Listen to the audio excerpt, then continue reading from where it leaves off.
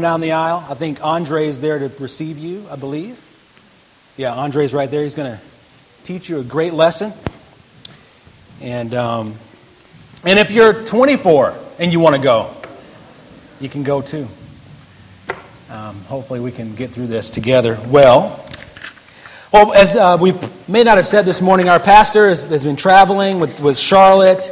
We've been praying for him and Torstein and Kolbjorn. And I think Brigitte went as well. They've gone out to Tennessee. That's in America. It's a state across the country. They went there and to participate in, I guess, Torstein's final debate tournament. So we want to pray for them as they drive back. They actually drove their van, I believe. So we'll just pray that they get back safely and we can worship again with him. I think they come back on Tuesday. So he'll be here Wednesday night for small group, for our fellowship time.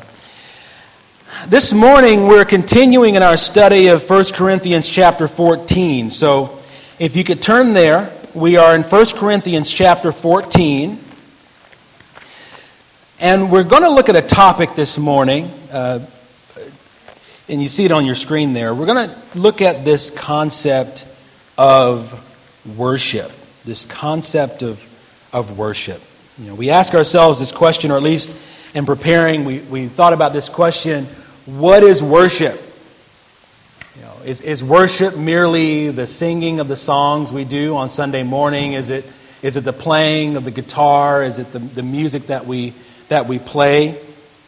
Or is it something else? Is worship more than that? And if it is more than that, if worship is more than just the music that we play, then how are we to understand worship? And then taken even further, if we understand it, then how can we worship in the right way? The term worship actually originates from the combination of one word and one suffix.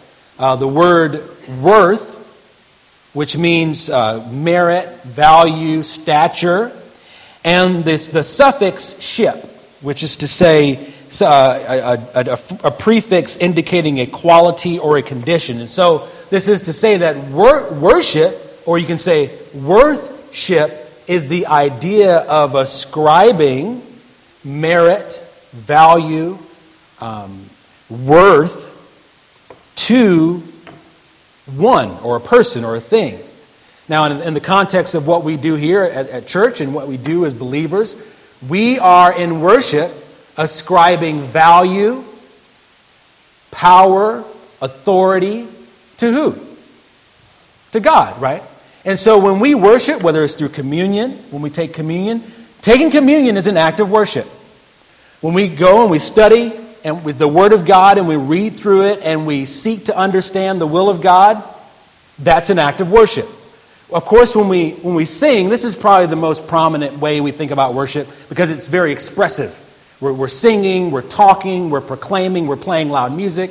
When we do that, we're worshiping in a very, you could say, overt way. But the truth is, worship actually begins in our minds. You know, the idea being that if our thinking is not properly established, then when we go to the process of worshiping in song, worshiping through communion, worshiping through studying the Word of God, we're not going to do it appropriately. You know, everything starts with our thinking, right? Everything begins with our thinking. Even now, we're all making thought choices. Each and every one of us, even me up here, we're making these thought choices. We're making a decision as to what's going to be important to us. What are we going to think about more readily? We're thinking about what we're going to do tonight at 1 o'clock. We're thinking about what Golden State's going to do this afternoon. Or maybe if you weren't thinking about it, you were thinking about it now, right? Everything begins in our thinking. And then where our thinking goes, so goes our actions, right? And so if we have in our minds this thought concerning God, that He is of value, that He is of merit, that He is of worth, then we're going to treat Him that way. And we're going to treat the things that He has both directed us to do and the things that He's teaching us with the same worth. This Bible, right, is an expression of God's worth. And if we have a view of God, then we're going to have a certain view of this book as it's been given to us. Now, no man has no master. Can you guys repeat that with me? Just to kind of make sure you're awake. No man has no master. Now let's say it now. No man has no master. Every human being has a master. Every human being is going to have their thinking controlled by something. Moved and motivated by something, right? I saw a guy with a bumper sticker last week. He said, on his bumper sticker, it said, "No gods, no masters." And I was like, oh, that's pretty, I guess he doesn't live in America. I guess he doesn't live in the world. I guess he doesn't, to think that you live a life with no masters. You may not recognize who your master is, but every person has a master. Every person serving someone or something, right? All are subject to some authority. All ascribe worth to something or someone. The question in our lives is this: to whom or what do we ascribe supreme authority, supreme worth? This idea of eminence. What do we deem most important? You've probably heard the analogy of placing someone on, or something on the throne of your heart, right? And you've probably been in Bible studies, if you've been a Christian for any length of time, you've probably been in Bible studies where people ask the question, who's on the throne of your heart? Your heart has a throne. Who's sitting on it? Is your job on the throne of your heart? Are your ambitions on the throne of your heart? Or is God Himself resting and sitting on the throne of our hearts? Those of us who trust in God, who have chosen to follow Christ, those of us who bear the label Christian, as it were, have stated through that confession that we believe God, who revealed Himself in the person of Christ, is worthy of praise. He's worthy of our surrender to Him. He's worthy of our adoration of Him. And that He is higher than any other God that exists anywhere in the planet, this world, right? We talked about that in Sunday school this morning. Just a little plug for Sunday school. He's the creator of all things. We believe that as believers. He's the one who has all power. We have those 3 O's that we ascribe to God. What are the 3 O's if you were naming them in a weird order? What are they? He is omnipotent. It's funny because I knew that everybody's going to say a different one first, right? Yeah. Let's do the omnipotent one. He's omnipotent. He's all powerful. He's all knowing. Which one is that? Omniscient, and He's everywhere. Right. So we believe, if we're believers, if we trust God, if we have come to know Christ, we believe these things about Him. That He's everywhere. We can't escape Him. His intentions are all over the place. He's in London, believe it or not. He's in Syria right now. And he's not only aware, but in some way, He's involved in every situation that we might see on the news, right? So God's everywhere. He's over all things. And so we know this.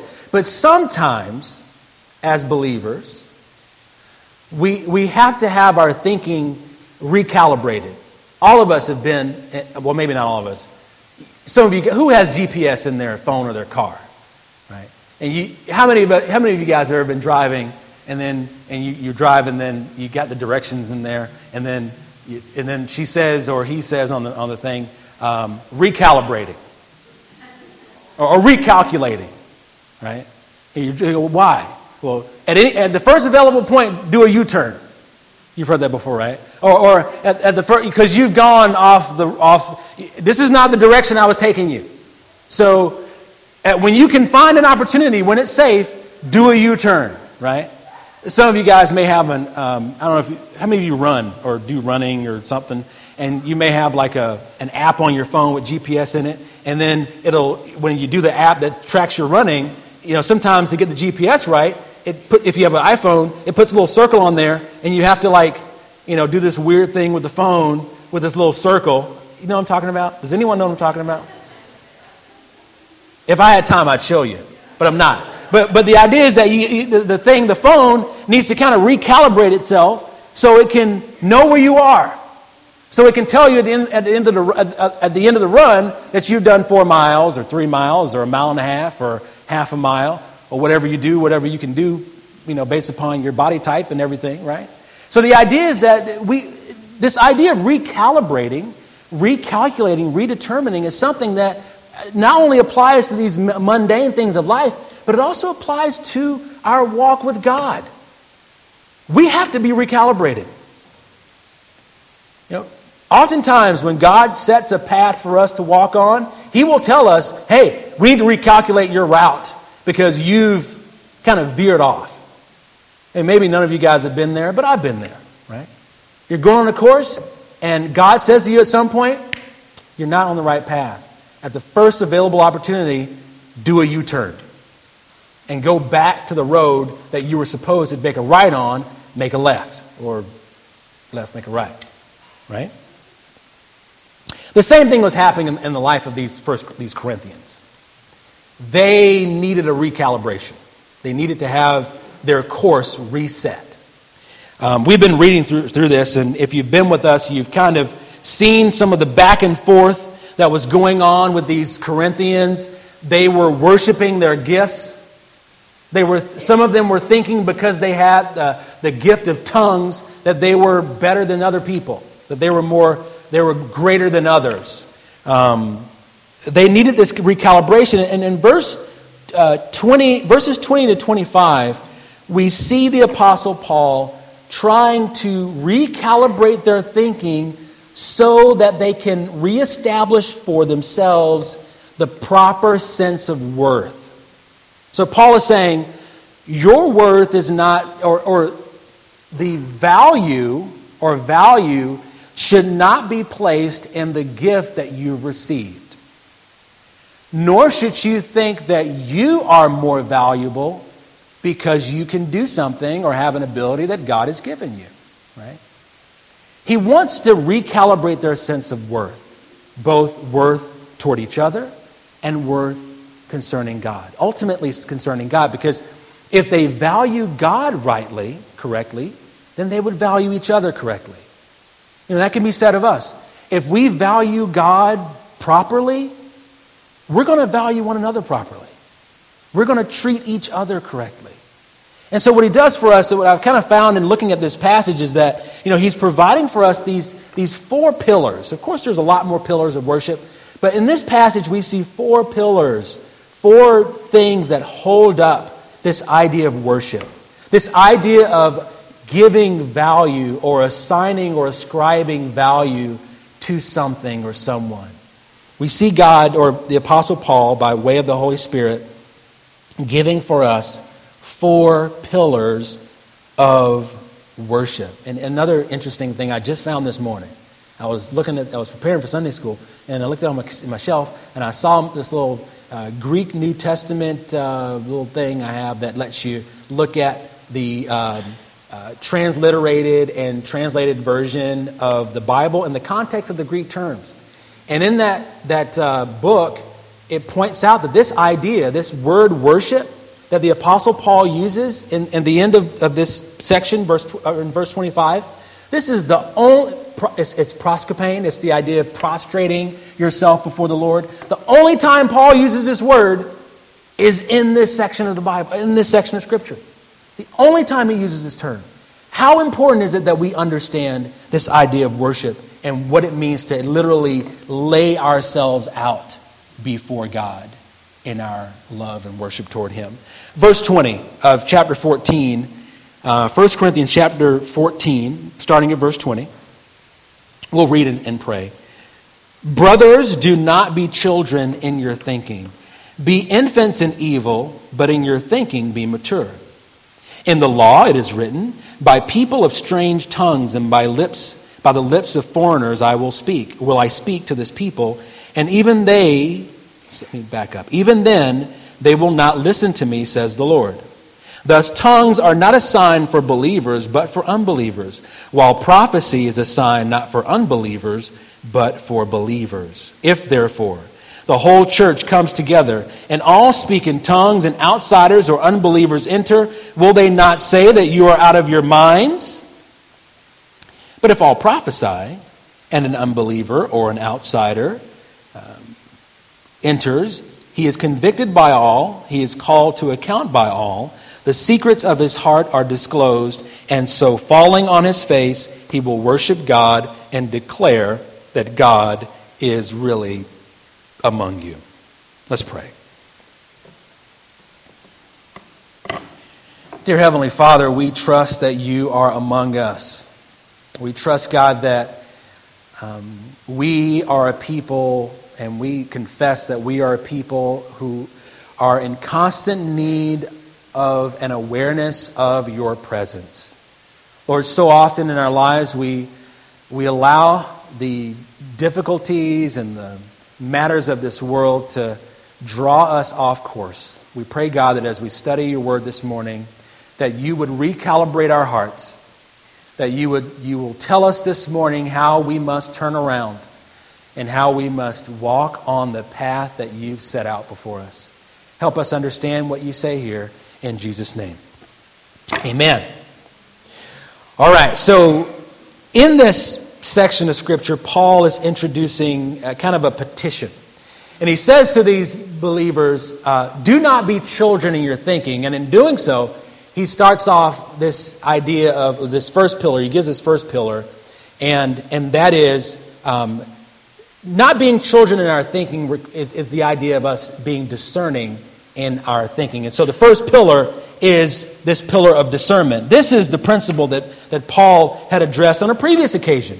If you recall in 1 Corinthians chapter 3, he also tells these believers who had a proclivity to go around and saying, well, I'm of Paul, and I'm of Apollos, and I was saved because of this preacher. I was baptized by this guy, and I was brought to faith by this person. Paul says in 1 Corinthians chapter 3, this shouldn't be the way you see things.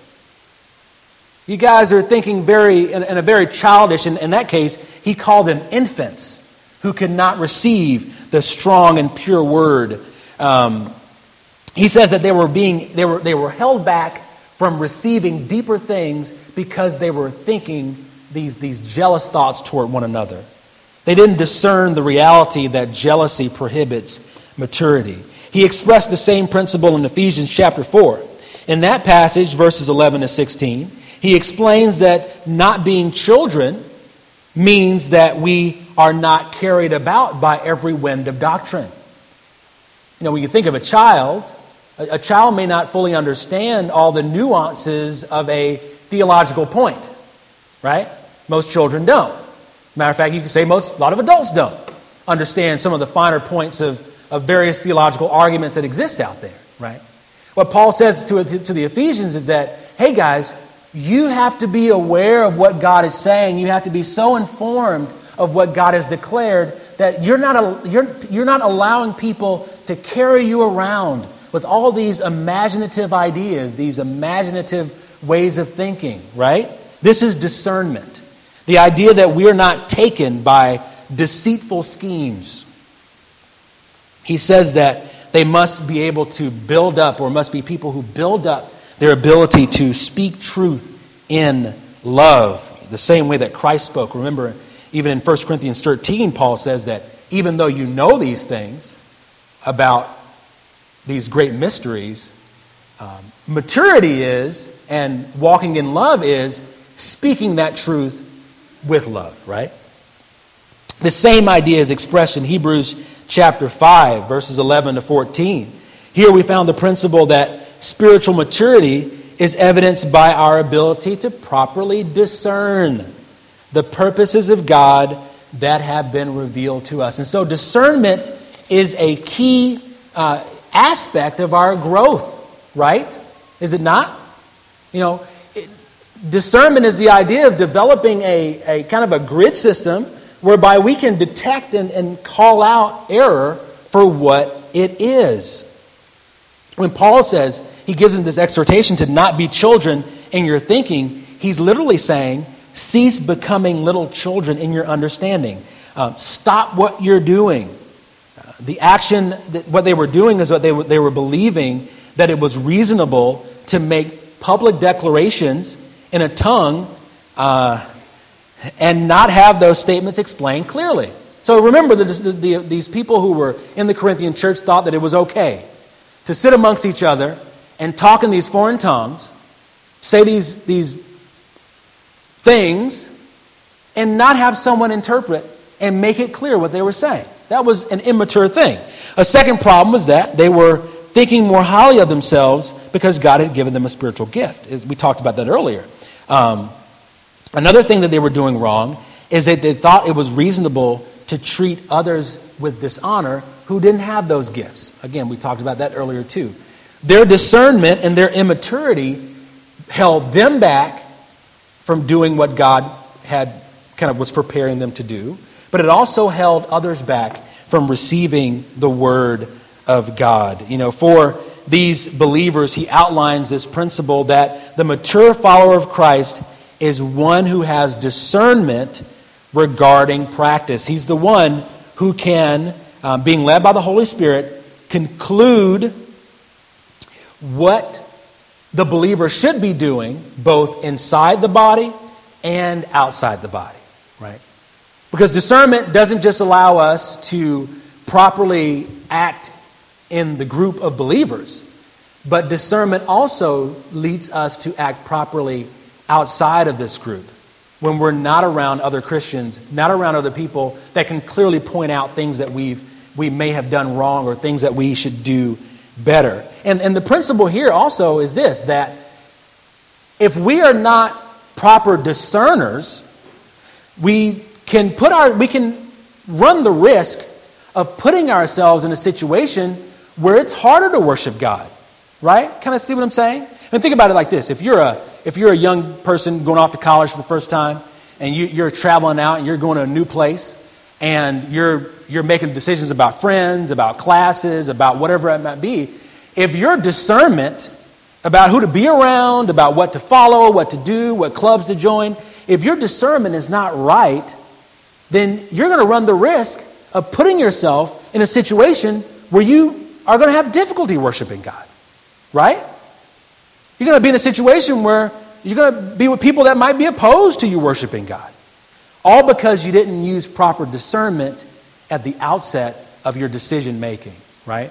The same thing goes for anything. Taking a job, deciding what movies to go see, what music to listen to. If we're not discerning properly, we run the risk of putting ourselves in a situation that we won't be able to more easily and adequately worship God. So that's why discernment is such a key to this idea of worship. It's one of the great pillars there. Next point is this. Another aspect of this, or another pillar of worship, and you guys can't see that, can you? Can you go back to that real quick? Can you read that? You can read it? Okay, good. We've been talking about these projectors, and sometimes they're not as clear. So I digress. Going back. Just want to get your opinion. Back to 1 Corinthians 14, verse 20. Verse 20, part B. He says, first off, do not be children in your thinking. And the second part he says, be infants in evil, but in your thinking be mature. Verse 21. In the law it is written, by people of strange tongues and by the lips of foreigners will I speak to this people, and even then they will not listen to me, says the Lord. Thus tongues are a sign not for believers, but for unbelievers, while prophecy is a sign not for unbelievers, but for believers. You know, he expands on this idea of maturity by asking these believers in Corinth to discern why God did something in history. You know, we practice this in Sunday school sometimes. You know, we sit down and we say, okay, God just revealed something to us. Okay? God just revealed why he is revealing to us why he is judging Judah. Or he's showing us that he's going to judge this particular nation, Egypt or whatever it might be. And then we have to go back and ask ourselves the question, well, why did God do this? Well, how will we ever know why God does what he does? How can we know? why God does the things that he does. It's not rhetorical. You can just yell it out. Say it again. Understanding the Scripture, right? We're not going to know why God does what he does until we understand why he did similar things in the past, right? Paul's telling these Corinthians, you guys are really excited about this gift of tongues and the ability to proclaim all these foreign languages amongst each other. But I want you to think back, he says to them. In history, God actually used this confusion of languages, or this kind of speaking in a foreign tongue, to judge his people, right? He's kind of warning them against the folly of self-trust. Isaiah 28, let's go back to there, because he's quoting Isaiah 28. Turn to your Bibles to Isaiah 28. Isaiah 28. If you're not familiar with the book of Isaiah, Isaiah's a prophet, and he's writing his prophecy to the southern kingdom, which was Judah. And in his prophecy, he is telling this nation that God will bring judgment upon them, and he bring judgment upon them because of their straying off into serving and worshiping false gods and idols. And a part of this punishment for them was that he would bring in a foreign nation to overcome them, the southern kingdom. Who was that foreign nation that would overcome them in the southern kingdom? You guys remember? In the southern kingdom, not the northern kingdom. Babylon. The northern kingdom was who?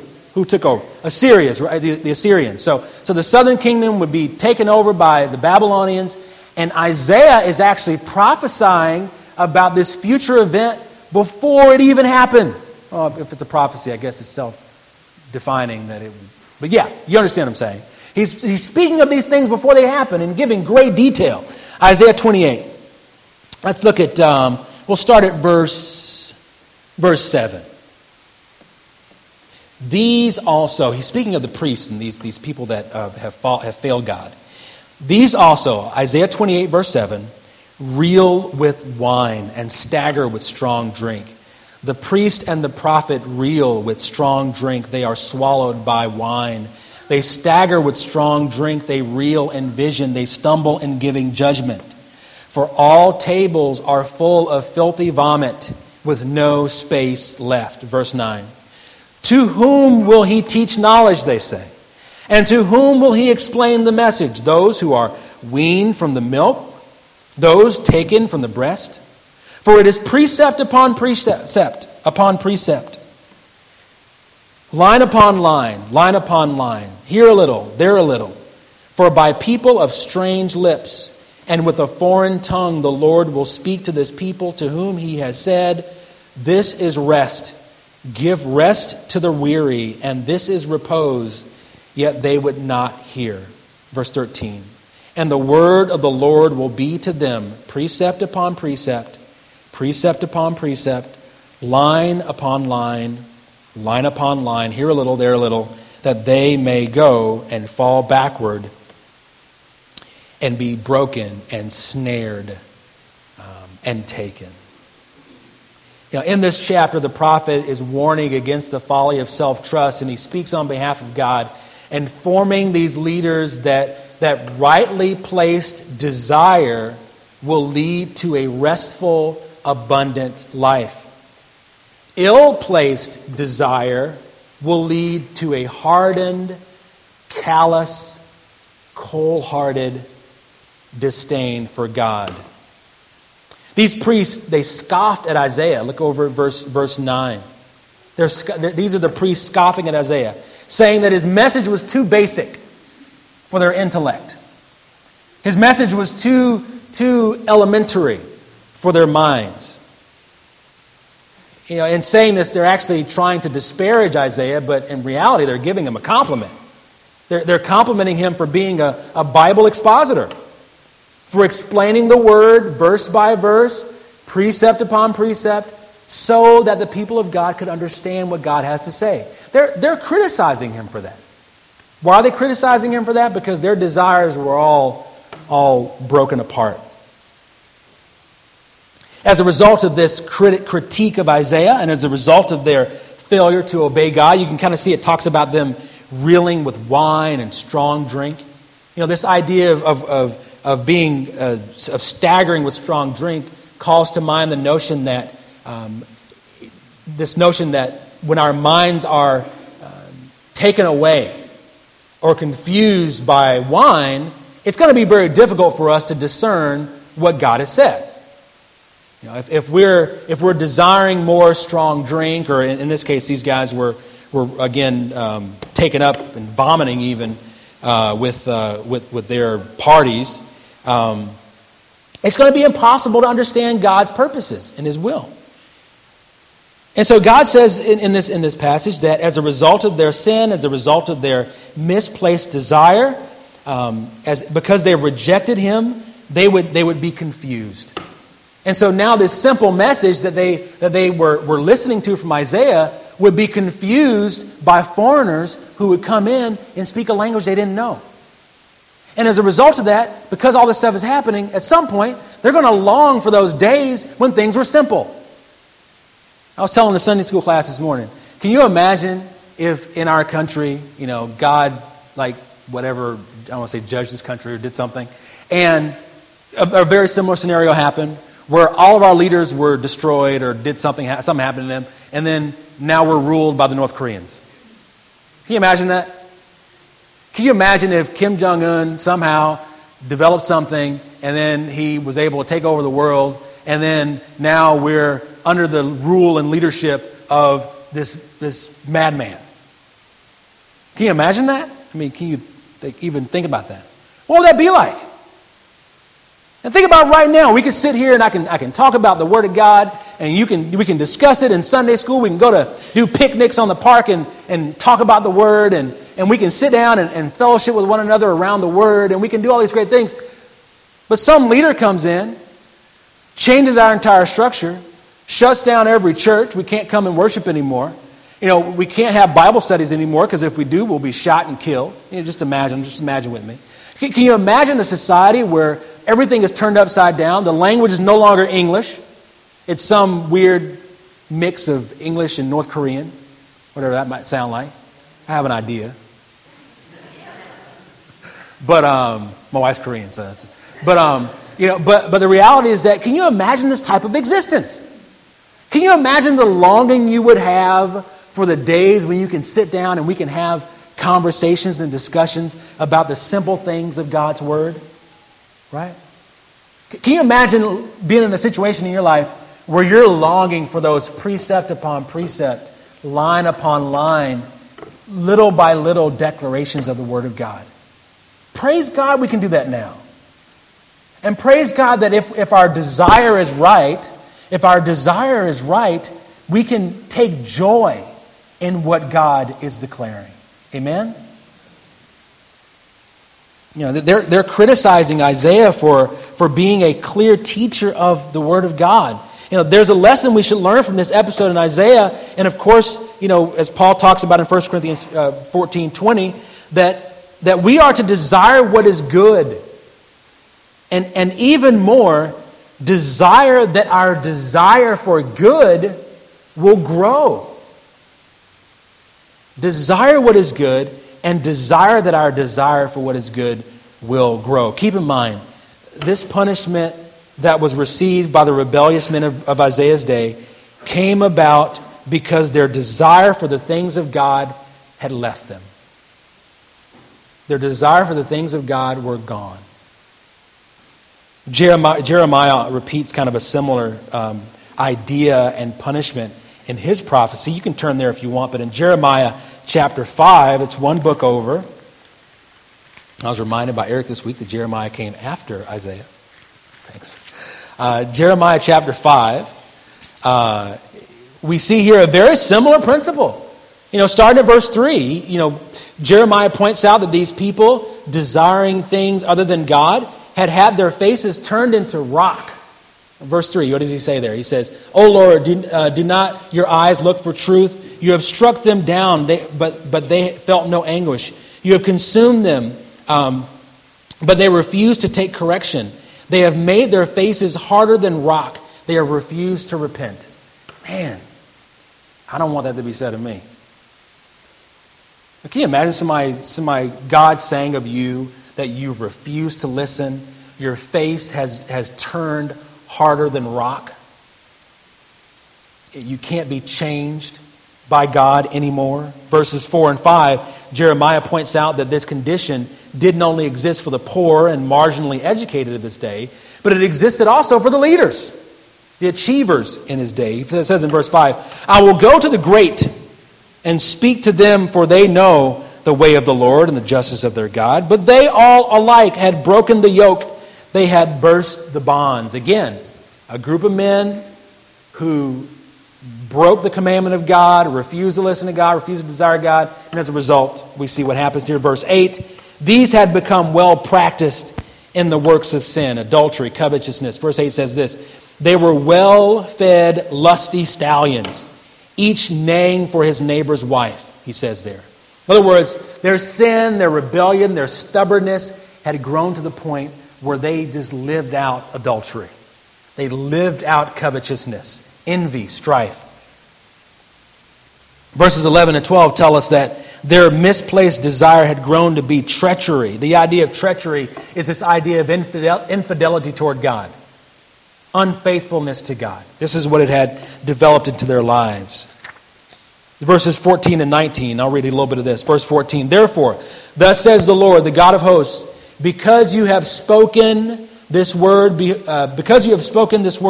behold, I am making my words in your mouth a fire, speaking of Jeremiah, and this people would, and the fire shall consume them. Behold, I am bringing against you a nation from afar, O house of Israel, declares the Lord.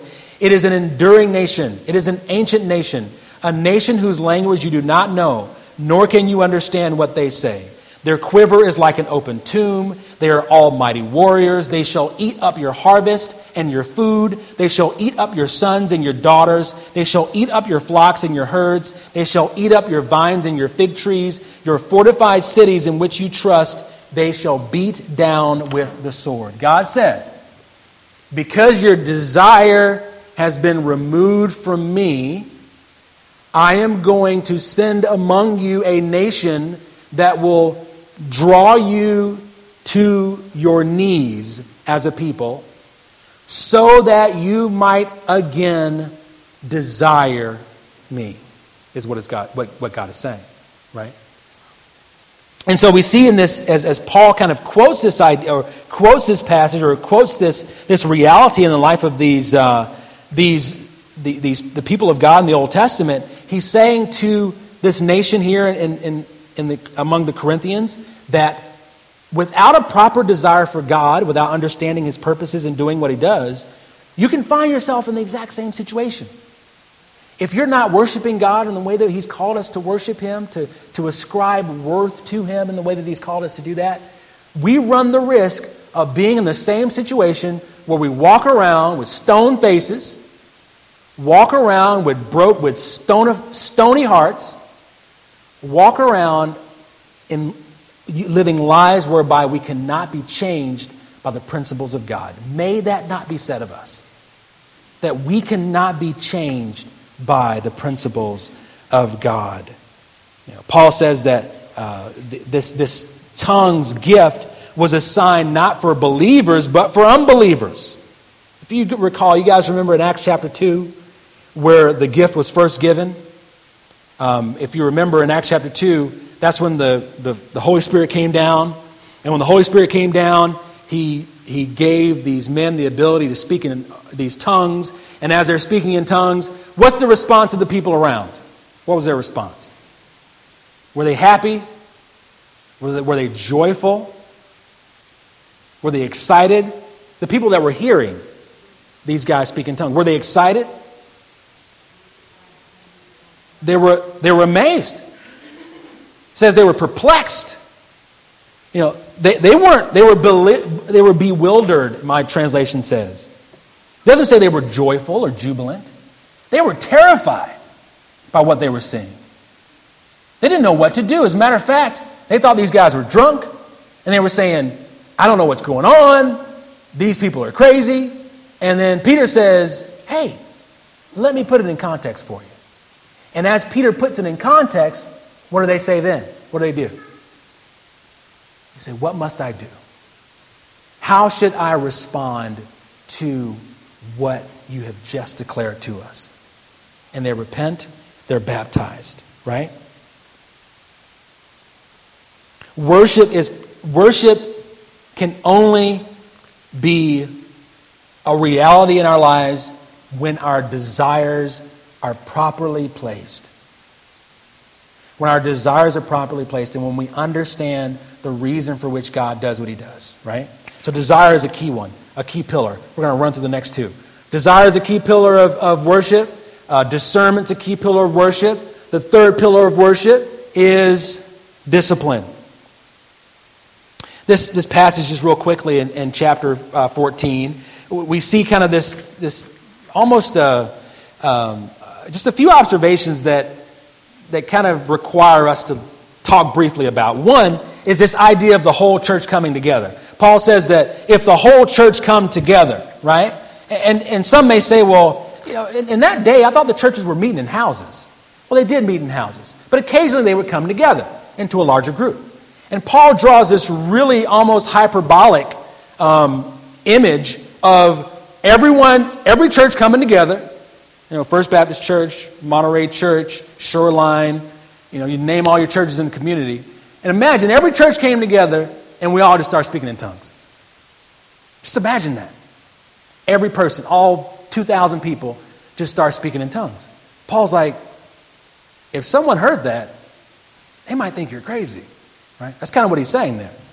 The second thing that kind of sticks out here, in other words, if we're not disciplined in that exercise of that gift, we might not put across the right image. The second thing that kind of sticks out here is this idea of the unlearned or the unbeliever.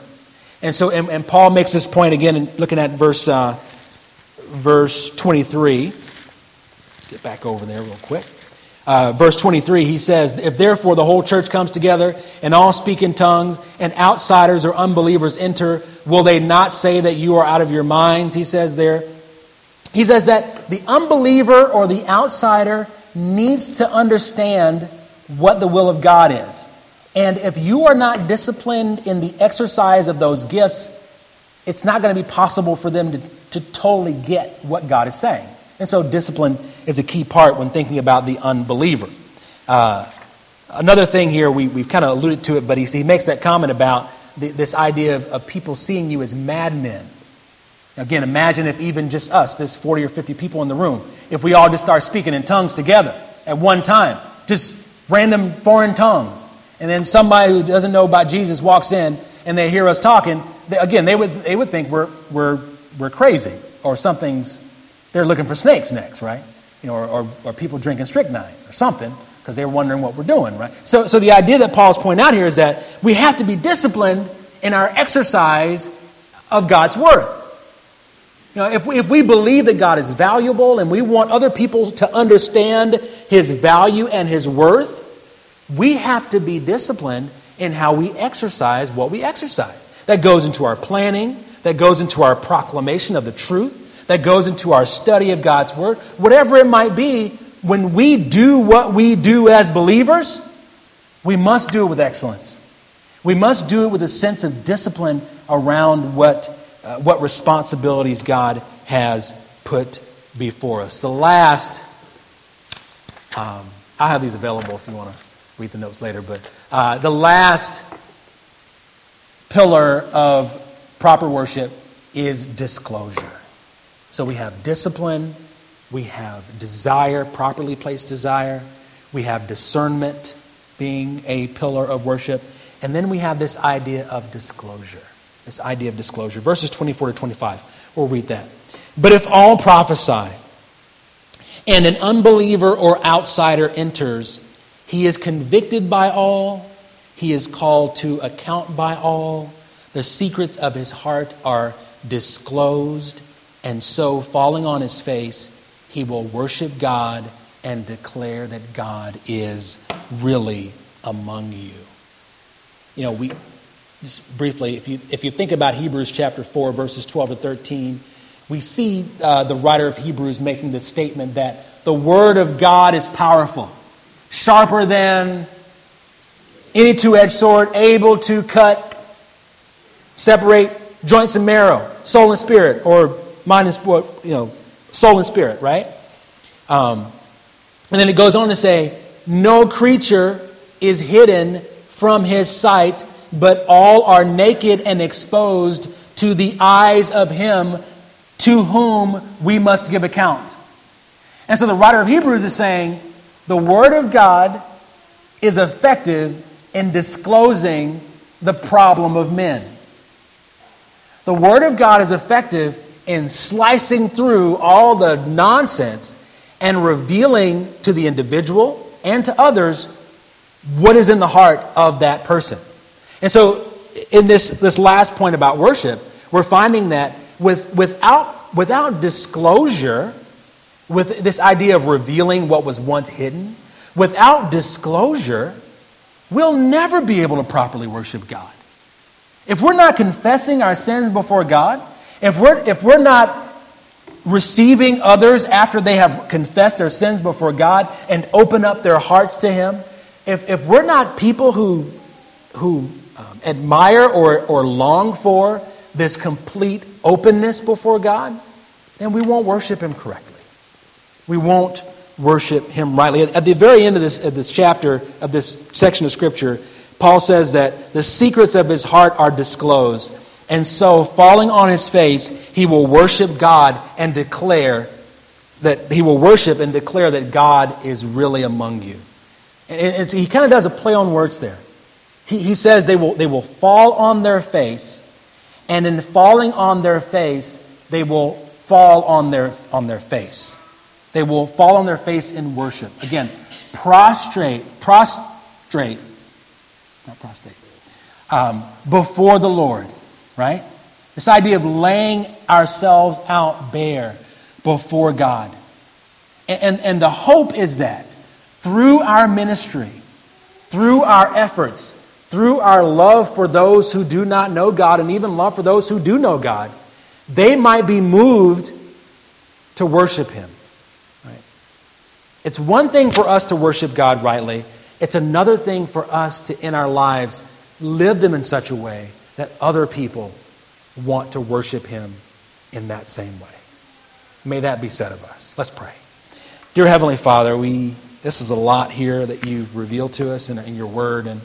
And Lord, we know that as human beings, we are incapable of fully grasping every principle that you would teach us in a 1-hour moment. And so, God, we pray that you will solidify this calling to be individuals who desire you above anything else. And that you will solidify in our hearts this responsibility that we have to reflect your Son so much in what we do that others around us will want to know you in the same way that we do. Lord, we love you, and as we sing now, we pray that you will receive our songs. In Christ's name, amen.